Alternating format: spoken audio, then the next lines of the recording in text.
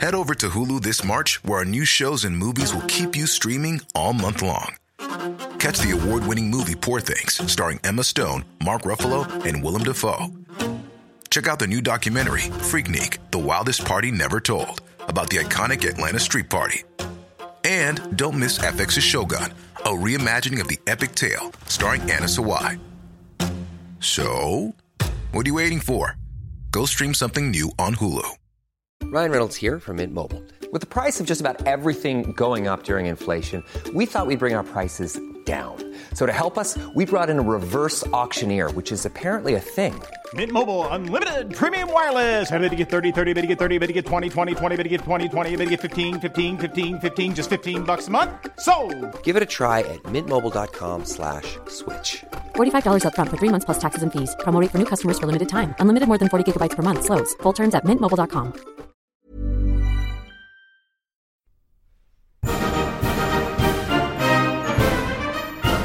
Many years ago, Riley Knight completed a degree in history. This proved to be a bad move, as it was absolutely useless for him. Until now. Here's some half-assed history.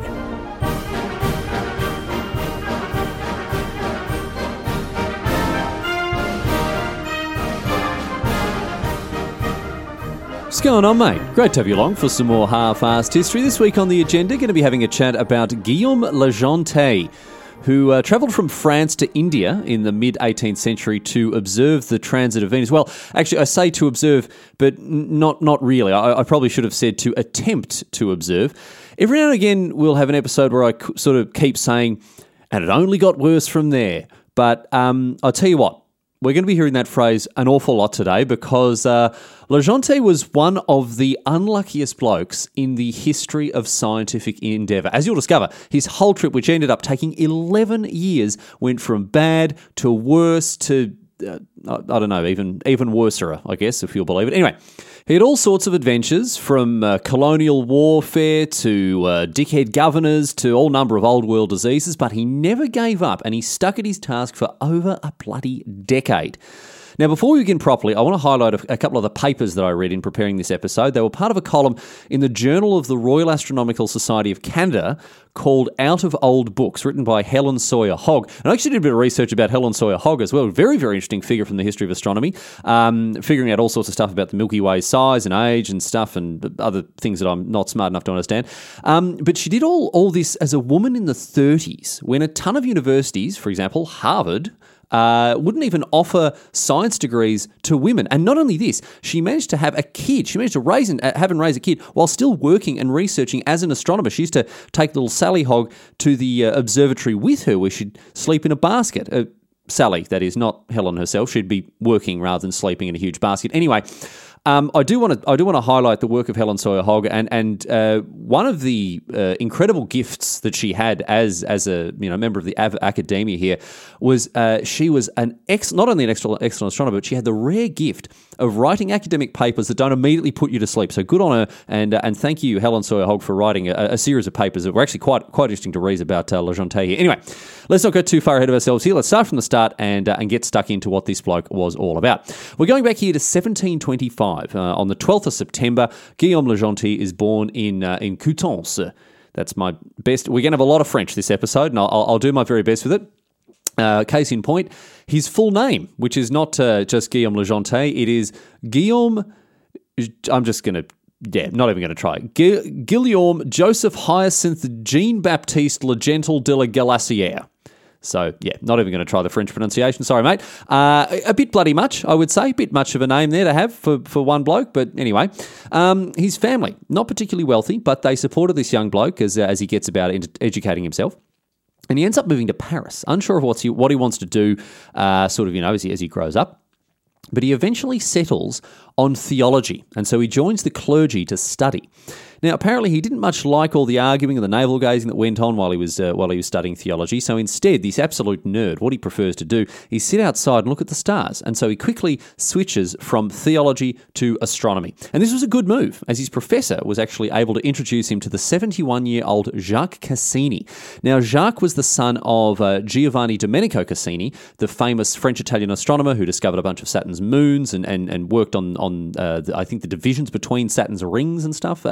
And you might have heard of the name Cassini because the Cassini space probe that started orbiting Saturn in 2004 before crashing into Saturn's, well, not really crashing, but blowing up, not even blowing up, disintegrating, I don't know, being destroyed by Saturn's atmosphere at one point, a couple of, I think, 2014, 2015, was named after him. So Cassini, big bloke in astronomy. His son is now at 71 years of age, now being met by Le Gentil. So he's put in touch with Jacques, as I say, and Jacques takes a liking to young Le Gentil here and says, listen here, young fella, why don't you come and work here at my observatory? Now, Le Gentil, he jumps at the chance, and so he's away learning how to use all the instruments and whatever else, having a bloody great time getting stuck into the real business of astronomy. And I'll tell you this, he's a bloody keen bugger. He's a bloody keen bugger. I'll tell you that because he gets a reputation for enthusiasm and hard work that stays with him for his entire life, right? And in 1753, at the relatively young age of 28, he's accepted into the Academy of Sciences, which is quite an honour. And obviously, does good work there, whatever he's doing. But it's 7 years later, in 1760, that things take a real turn for Le Gentil when a global scientific effort starts to swing into action. Because at this point in time, the world of science is keen as all hell to figure out the distance between the sun and the Earth. Now, obviously, all of us today, we all know that it's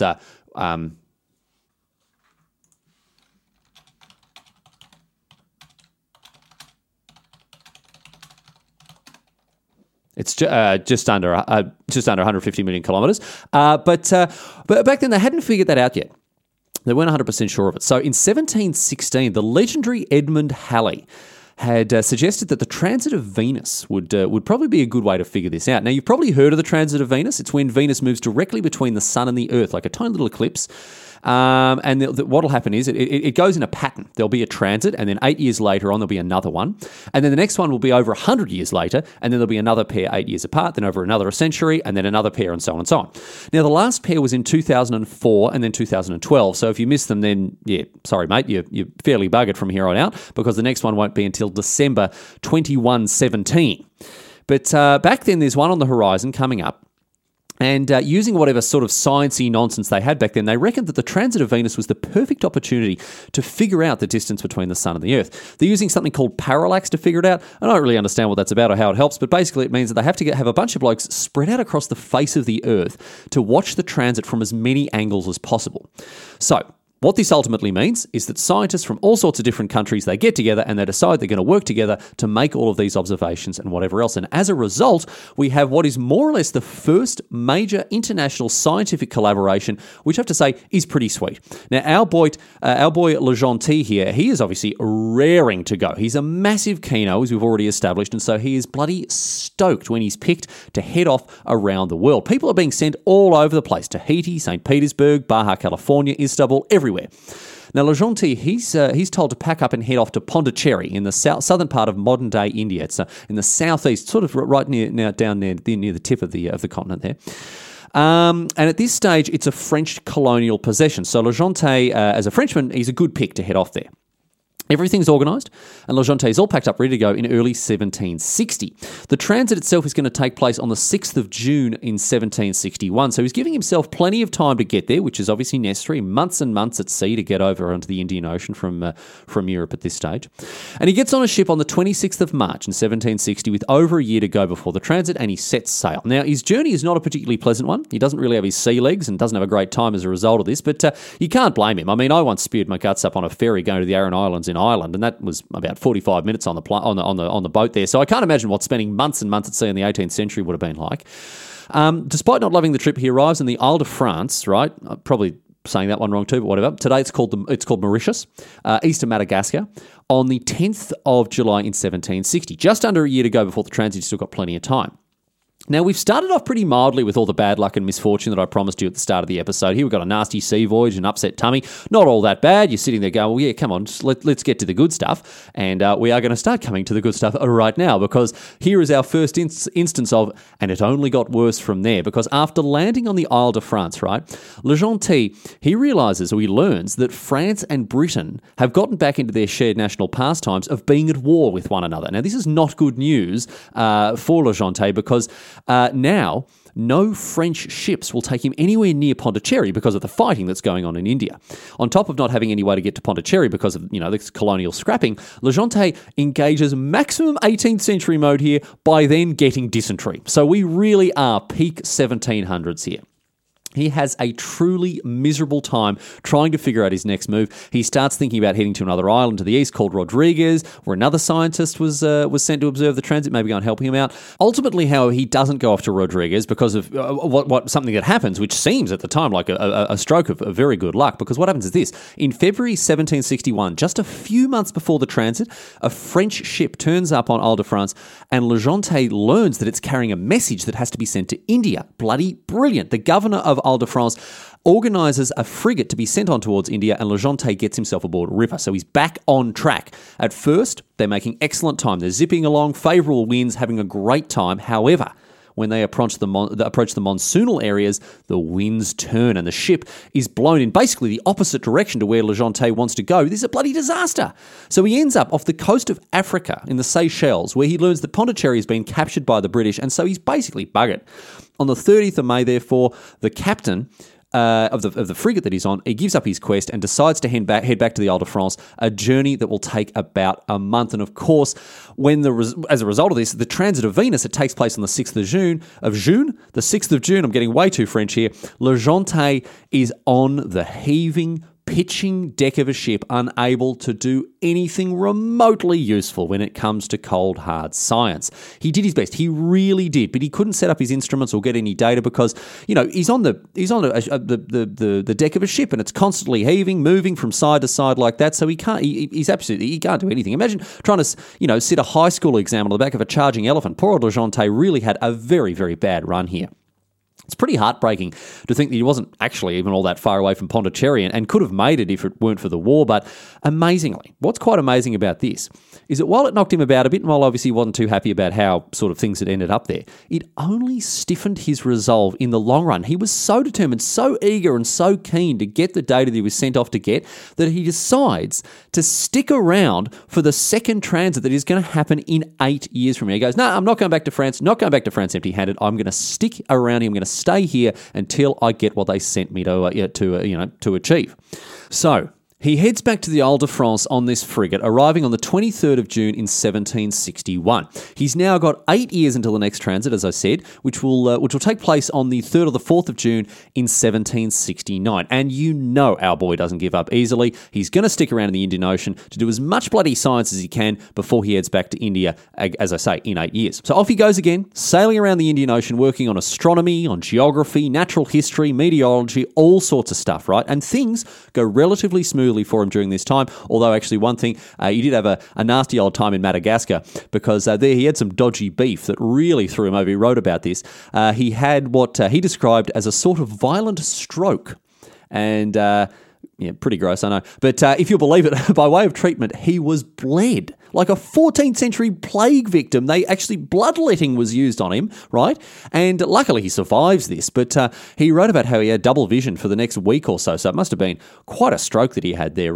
I'm really reaching for the low-hanging fruit here. Anyway, he's done a bloody good job of things. He's mapped the east coast of Madagascar. He's doing all sorts of research into, the topics I talked about before, astronomy and meteorology and all sorts of stuff like that. Throughout this whole time, however, he doesn't forget about the transit that's going to take place in 1769. And so in 1766, with 3 years left, he starts to make some serious preparations for it. He's not going to be caught with his pants down this time.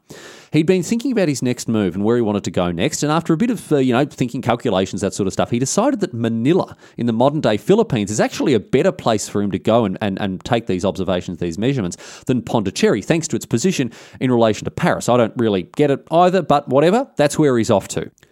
As a result, he secures a berth on a 64-gun Spanish warship, captained by an old Spaniard mate of his that he'd met in Paris way back when, Don Juan de Cassains.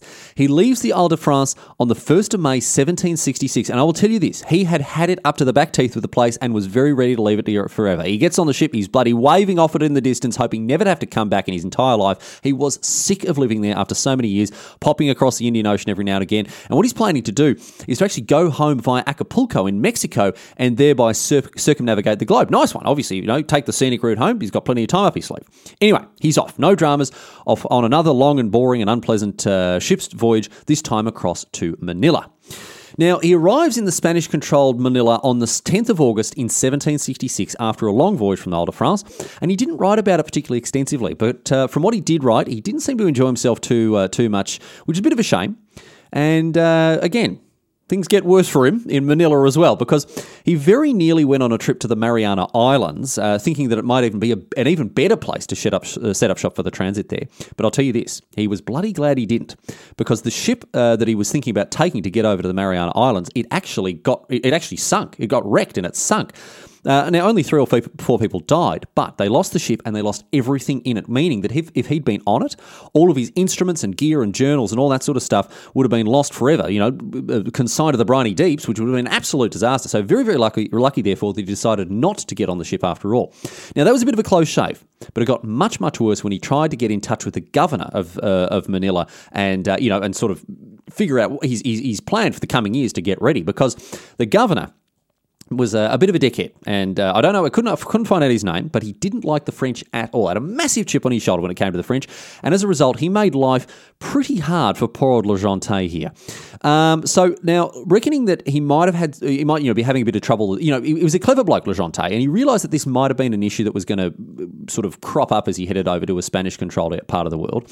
He actually had sent off for a letter of recommendation from the court of Spain before he left the Ile de France. Now, it took just over a year for it to arrive in Manila, which is pretty quick in those times. But when Le Gentil showed it to the governor said it was a fake because it had arrived so fast. As I say, this bloke had a massive chip on his shoulder, and not just with Le Gentil and the French. He loved messing with Le Gentil and all of his affairs, but he also behaved like an idiot with everyone else. He was basically a cruel tyrant. He was not a very nice fellow at all, treated Manila like his own sort of personal fiefdom, and actually got arrested and chucked in prison 2 years after all of this nonsense with Le Gentil happened. Anyway, Le Gentil himself, he's had just about enough. He likes Manila. He stays there for quite a while, and he reckons that it's just as beautiful as anything and has perfect weather conditions to view the transit, but he just doesn't think it's going to be a good idea to stick around, when he actually wants to get down to the cold hard business of science, because this governor, again, he's got it in for him, and he's probably going to stand in his way. This governor, rubbish behaviour, enough for Le Gentil to actually decide not to risk his mission, and so he goes, bugger this, I'm off to Pondicherry after all. So after hanging out in Manila for about a year and a half, he's off again. He gets a lift with a Portuguese ship heading to Madras, or Chennai as it's known these days, not too far from Pondicherry. He packs up all his gear and he sets off, and once again, poor old Le Gentil, he just cannot catch a break. This ship has been prepared very, very poorly. And so after 3 days of sailing with all sorts of issues, they're actually forced to turn back to Manila. This is a disaster. I mean, obviously he's got plenty of time up his sleeve, but he's hating it aboard this Portuguese ship with all these idiots that are trying to run the show there. Now, luckily, they fix all the problems that they were having, and they head off again on the 5th of February, 1768. Now, but this was just the start of it when it comes to the problems on this voyage. The first issue they have is when they're trying to sail through a narrow strait. The way ships would navigate difficult stuff like this was actually with a pilot who was in charge of all the navigation stuff, and even the captain had to defer to the pilot in situations like this. Captains weren't traditionally, at this time anyway, they weren't traditionally trained in all of the fine arts of navigating, and obviously they relied on people like the pilots to make executive decisions in this case, and kind of had to defer to them, as I say, in situations where the ship was going to potentially be in danger if the pilot couldn't do their job properly. Anyway, very touch and go. Steering a big hulking ship isn't easy, but in this situation, the pilot is making it as hard as possible here for everyone involved. He's not doing a very good job, and at one point, the captain actually reckons the pilot is going to bottle it. And so he yells out, "Oi, mate, hang on a bit here, because this isn't right. Watch where you're going." And the pilot says, "Captain, mate, honestly, with all due respect, stick it right up your ass. I'm the pilot here. I know what I'm bloody doing, all right? So, just leave go." Now, the captain comes back by saying, "Mate, I don't bloody care if you're the king of the moon. It's my ship, and you're going to do what I say, or you're going to wreck it. So pull your head in and just get on with it properly." Now, the pilot, at this, he cracks the sads. He's a huge go at the captain at this point, and then after this, get this, he chucks all his toys out the pram, and he goes down to his cabin to sulk. Not only is that pretty bloody childish behaviour from this idiot pilot, it's also super dangerous. The ship isn't being steered anymore. Imagine this. Imagine you're off on holiday. Your dad's driving down the highway and you go, "Oh, Dad, maybe just jump into the left-hand lane there, I reckon." He goes, "Oh, well, no, I'm going to go and bloody stick my head up like this," right? So he's off crying and having a bloody big sook.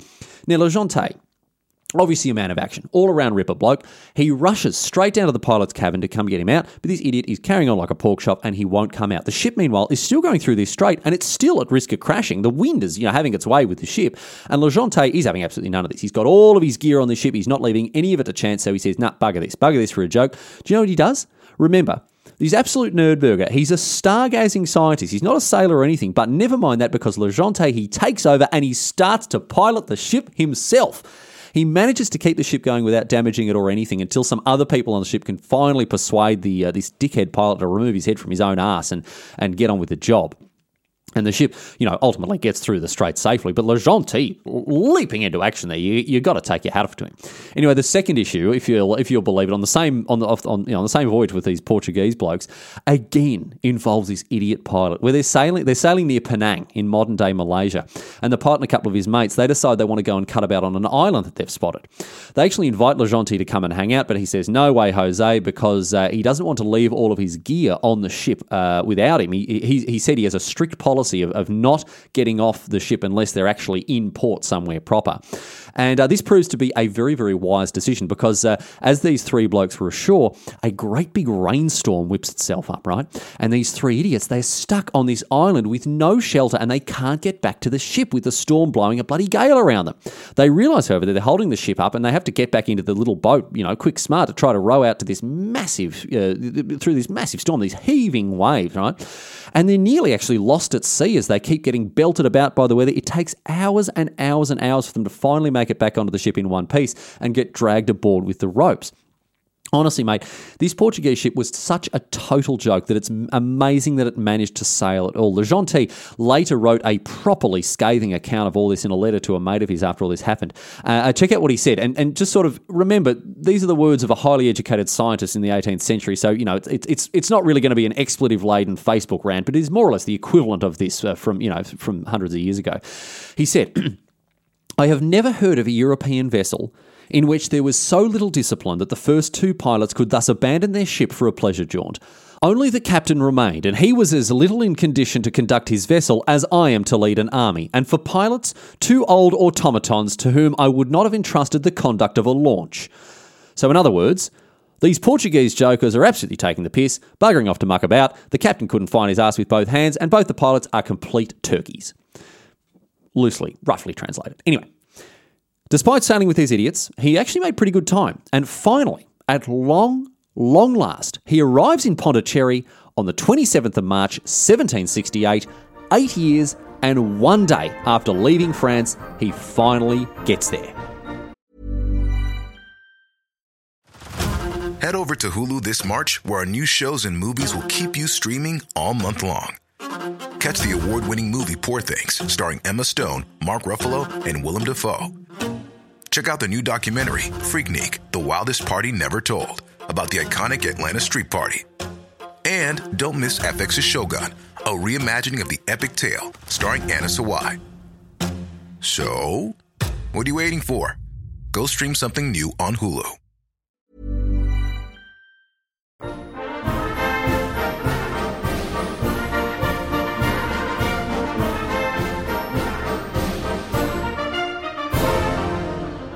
So, Le Gentil goes ashore at 9 o'clock in the morning on the 27th of March, 1768, taking with him all of his instruments, all of his gear, and he doesn't muck around at all. He goes straight to the governor, and unlike the nasty piece of work back in Manila, the governor here in Pondicherry is a rock-solid bloke and welcomes Le Gentil with open arms. He goes out to this big old country house, ends up wining and dining with his governorship, and they both hit the grog and get a fair bit of tucker into them and have a great time overall. The governor, who seems to have taken a bit of a liking to our mate Le Gentil, he promises him that he'll send out his chief engineer with Le Gentil to find the perfect spot for him to make his observations. Things are finally starting to turn around for Le Gentil here. He's where he's supposed to be in Pondicherry with over a year to go before the transit, and now he's got the wind at his back with getting stuff set up. Sure enough, the governor is as good as his word, and in the next few weeks he set up shop in the ruins of an old citadel, or big huge sort of fort-looking thing.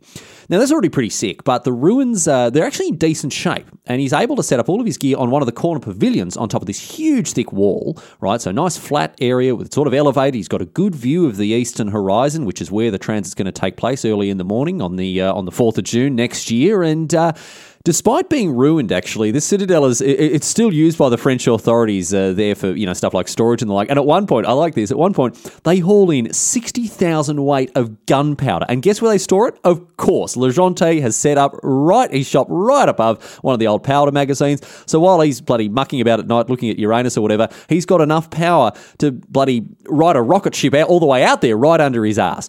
Anyway, this didn't seem to bother him too much, as he's happy to have he's happy to have got there and to be doing all his nerdy astronomy stuff and having a river time getting ready for this transit. Now, by the time that June comes around, remember the transit will take place in June 1769, or the 3rd or the 4th of June, a year or so away. He's got everything well and truly ready and starts to work on other stuff to pass time. Now, when I say, sorry, I'll just clear something up. When I say the 3rd or the 4th, it's not that they didn't know which day. They didn't have to sit there, hoping they knew exactly what was going to take place. About the time zones. In some parts of the world, it was going to be the 3rd. In some parts, it's going to be the 4th. In our case, Le Gentil, it's going to be early in the morning on the 4th of June, right at sunrise, basically, he's going to be able to see it there. Now, he's actually got everything ready over a year, or just about a year before the transit is going to take place. He's got everything ready in June 1768. He's got 12 months clear to get some other science done as well. And so what he does, right, well, after having set everything up in his observatory, he works on all sorts of other stuff. He keeps himself characteristically busy with all sorts of business, right? He fixes, with the greatest possible accuracy that he could, the exact latitude and longitude of Pondicherry, which will help him in processing the data that he gets when the transit finally happens. He does research on the monsoon season and the optimal shipping routes around the Indian Ocean, and he actually gets in touch with a bunch of local Brahmin people with their sort of their calculations on figuring out when eclipses are going to happen. And he does a lot of very important pioneering work incorporating their mathematical technology into the Western traditions and the Western things that they knew what was going on there. Anyway, all of this keeps him occupied for the year. And as June 1769 approaches, he is getting pretty bloody excited. He wrote extensively about how good the conditions were, excellent astronomical conditions that he had in Pondicherry, nice clear skies, good angle to view the sunrise from his observatory on there on the Citadel. And he double and triple checked everything as the transit grew closer to make sure he was going to knock it out of the park. And by the time we get to June, we're 100% ready for this transit to take place and be observed here by our mate Le Gentil.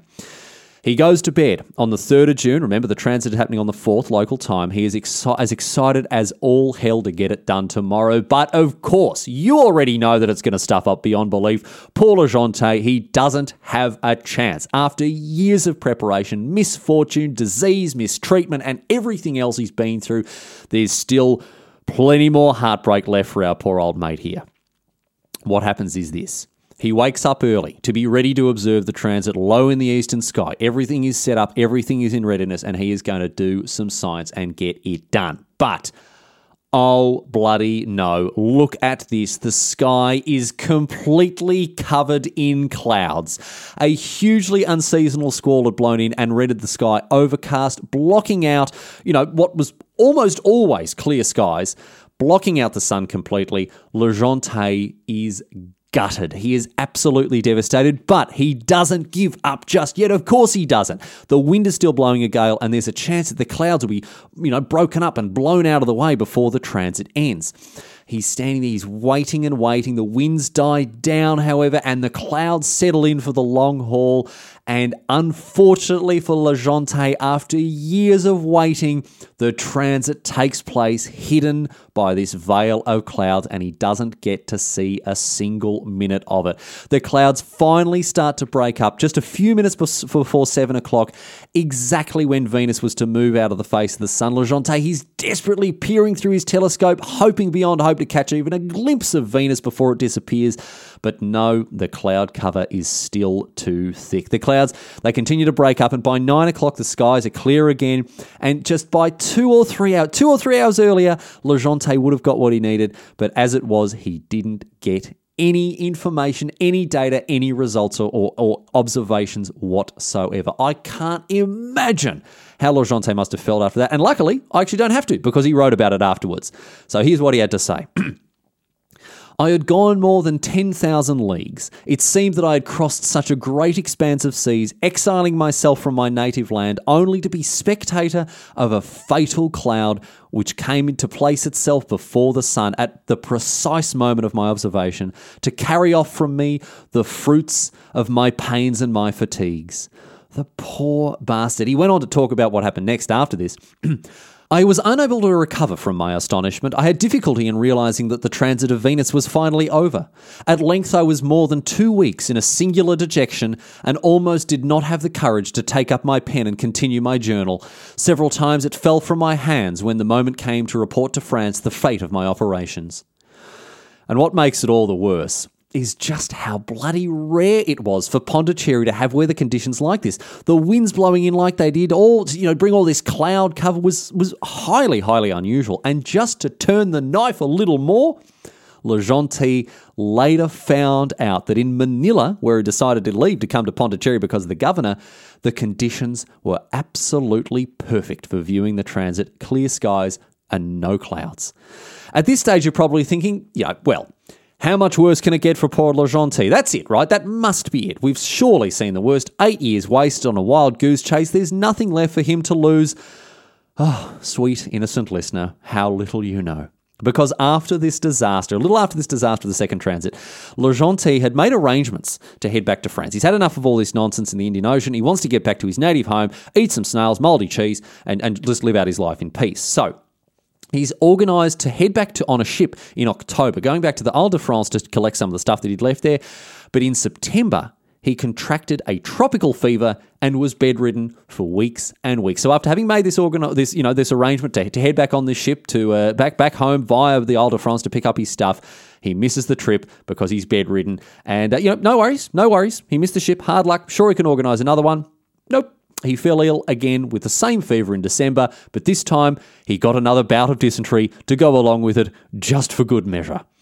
So at this stage, poor old Le Gentil, he feels like fate is conspiring to keep him in India forever. And so he says, bugger this, I'm going home. I don't care how bloody crook I am. I'm getting on a ship. Still sick as all hell, he gets on a ship on the 1st of March in 1770, which is, again, sailing back home to Paris, or back to France at least, by the Isle de France. Now, sailing back then was never a hugely pleasant experience, and sailing while sick as a dog definitely wouldn't have made it much better. You won't be surprised to learn, therefore, that when Le Gentil arrived in Isle de France, he's half bloody dead and completely unable to go on. Despite all those years ago deciding he never wanted to have to stay in Isle de France again, he is forced to. He's simply not well enough to continue going home. So now he's back in his old haunt, bloody hating. He has to chill out there and try to get better, but at least, he's got some of his old mates there. He hangs out with them and catches up. So it's not so bad, but still, he's not loving life. He's still keen as all hell to get home, and so he starts making more arrangements about halfway through 1770 after having, got his health back, after getting back on his feet here. Now, in July, a ship arrives that's planning to head back to France, and Le Gentil organises a berth aboard it with all of his stuff. Bloody brilliant, get it done. But the ship, of course, it just doesn't leave Isle de France. For months and months, it just sits in the harbour and it stays there until the end of November. He finally leaves the Isle de France on the 19th of November, 1770, over a year after he tried to leave Pondicherry for the first time. But he's finally back on track, finally heading Francewards again. But you know what's coming next, don't you? Because only a couple of weeks later, on the 3rd of December, the ship, as it's en route back to France, it is hit by a massive hurricane. Of course it is. This hurricane absolutely ruined the ship. It broke the rudder, it tore the sails, it ripped over 2 masts and filled the ship full of holes.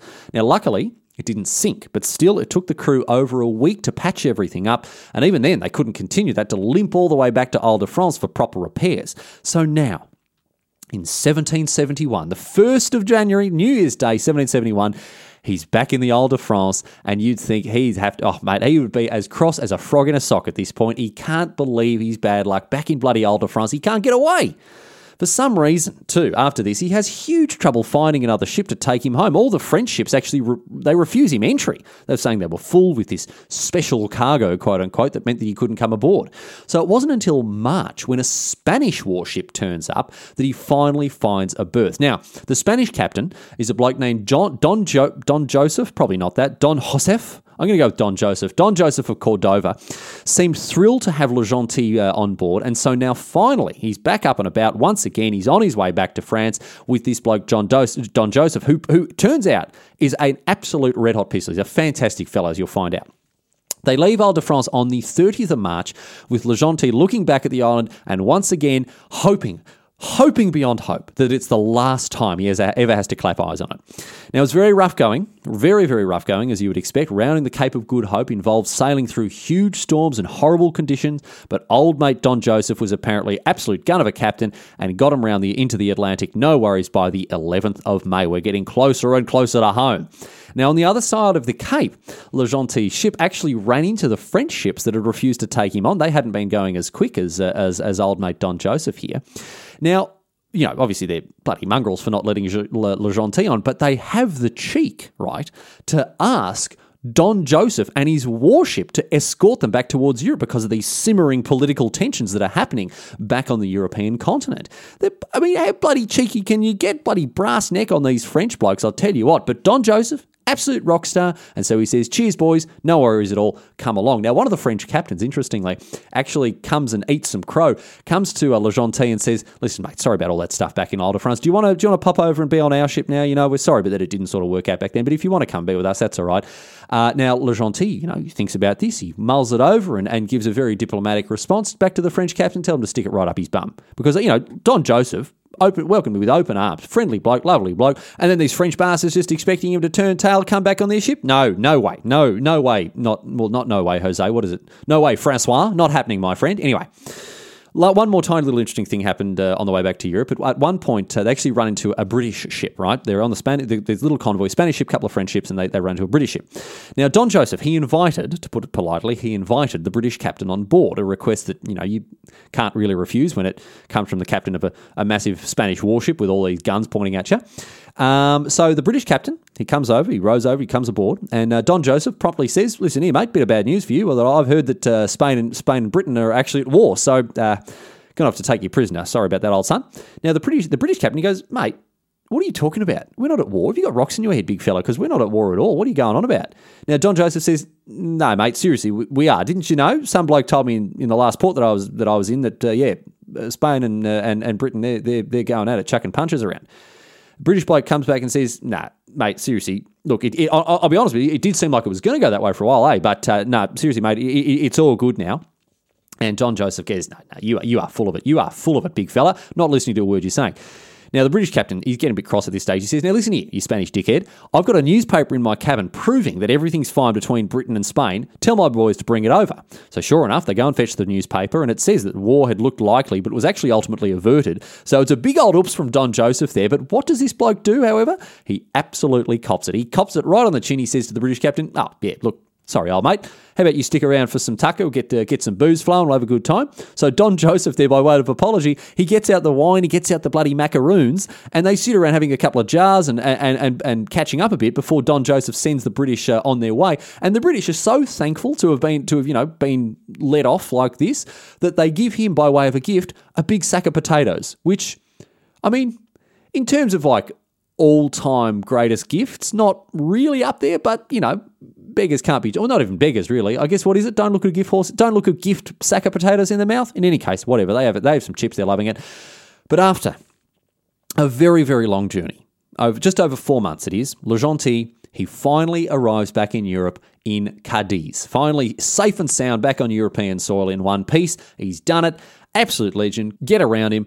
All he needs to do now is get back to France. Now, he waits about a month in Cadiz because it's bloody hot and he doesn't want to have to travel in the heat. But finally, at long last, he makes the trip back to France, overland this time. He's had enough of ships, unsurprisingly. And at 9 o'clock in the morning, on the 8th of October, 1771, he crosses the top of the Pyrenees and finally sets foot back in his native land after only 11 years, 6 months, and 13 days of being away.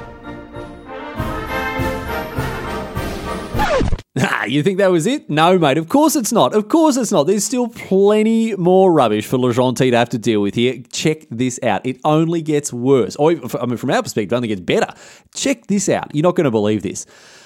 Le Gentil had been gone for so bloody long that his heirs had started spreading rumours about him dying. So get this. Le Gentil gets back to France only to find that people are eagerly dividing up his estate, plundering it with both hands amongst themselves, and going hammer and tongs at everything that he's left behind. Not only that, he also finds out that he'd been replaced at the Academy of Sciences, the very organisation that sent him away in the first place. They've replaced him. And even worse than all this, as far as Le Gentil is concerned, he's lost his luggage. All the gear that he was trying to bring back by ship, it gets lost. He doesn't know where it is. After years of collecting cases and cases of artifacts, specimens and samples for the study of natural history, they're all lost somewhere at sea, and he never saw them again. So an absolute disaster. After a decade of ridiculous hardship and tenacious determination that only led him to bitter disappointment, he finally gets back to France, only to realise that it's all gone to hell there as well. Now, he does manage to salvage his estate, luckily, aided by the rather persuasive argument of, "I'm not dead, you absolute raving lunatic, have a bloody look at me, will you?" And he also manages to reclaim his spot at the Academy with arguments that broadly ran along very similar lines. But unfortunately, the bloke who had been left behind to manage his affairs back home had bottled it so badly that poor old Le Gentil lost a huge amount of money doing all this, and which he just had to take on the chin. He was involved in lengthy court cases and all that sort of stuff, which, again, just all that sort of stuff came out of his pocket, this poor bloke. So he's having a pretty rough time of it when he gets back to France. But, I'm very, very happy to conclude this story by saying that after all of this, he ends up getting married, having a little daughter, and most deservingly, he lived happily ever after. Guillaume Le Gentil, he died on the 22nd of October 1792 after a peaceful and very happy 21 years back in his native France. Years he definitely deserved after his decade of hardship on the other side of the world, doing his utmost in the face of the most horrific bad luck to try to observe the transit of Venus, not once but twice, both times unsuccessfully. And in the words of Helen Sawyer Hogg in her excellent series on Le Gentil, in his attempts to observe the transits of Venus, he has set a record for astronomical persistence which it would be hard to equal.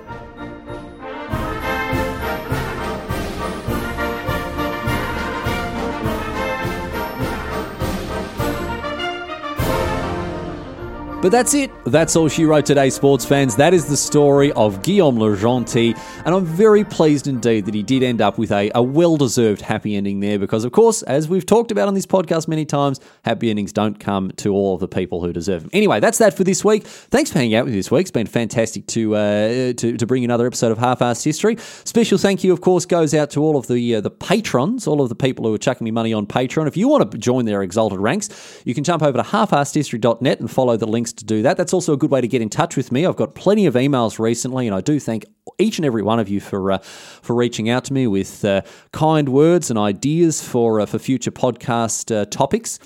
I've got a favour to ask you. Now, I know, sorry, I don't want to be sort of too demanding or entitled here, but I have to say, look, I've been shocked in a very, very positive way. I've been baffled, really, very humbled by the growth of the listenership of this podcast. I get weekly emails from people saying they've enjoyed it, and I thank you so very much for that. But I'm getting to a point where I'm sort of thinking about trying to take this podcast maybe the next level. And for that, I really would appreciate if anyone who's listened to this podcast would start just having a chat about it to their friends or even their enemies. It doesn't matter. I mean, if you want to punish your enemies with more boring history chat, please, by all means. But if you could do me a favour and have a chat about it, to your mates, to people you know online, if you go on Twitter, have a chat about it, I'd really, really appreciate it because I do want to get this podcast in the ears of as many people as possible. So if you think it's worth doing, I'd really be very grateful to you. Of course, no obligations if you just want to sit in your dot and have a listen to it every week. I'm already thankful for that. But if you could get the word out there a little bit more about Half-Assed History, I'd really, really appreciate it. We'll see what we can do. Anyway. Still sending stickers out, by the way, free of charge. All you need to do, get in touch with me, send me an email with your address, and I'll send those out to you again. Might be a bit of a delay in getting them to you, as it does take me a while to sort of get on top of things. But I'm happy to say that everyone who has emailed me about stickers, they are on the way. They are on the way. I'm 100% up to date with mailing at the moment. So if you're wanting some as well, then just get in touch again with your email. It'll cost you nothing. It'll cost you nothing at all. Just send me your IRL address, and I'll ship them through to you. Anyway. That's enough boring nonsense from me. As ever, we are going to close out the show with a question posed on Reddit. Astronomical question this time. We've done a lot of chatting about Venus, a lot of talk about the second planet from the sun there. And this is a very good question posed by Reddit scientist Flying Beetle Kites. Very, very good question about some of the heavenly bodies here. Flying Beetle Kites wants to know, if Venus is the hottest planet, then why am I so attracted to Uranus?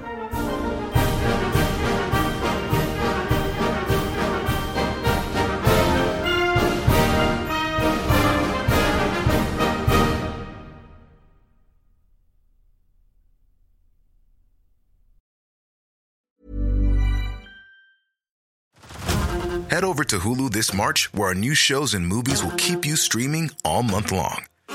Catch the award-winning movie Poor Things, starring Emma Stone, Mark Ruffalo, and Willem Dafoe. Check out the new documentary, Freaknik, The Wildest Party Never Told, about the iconic Atlanta Street Party. And don't miss FX's Shogun, a reimagining of the epic tale, starring Anna Sawai. So, what are you waiting for? Go stream something new on Hulu.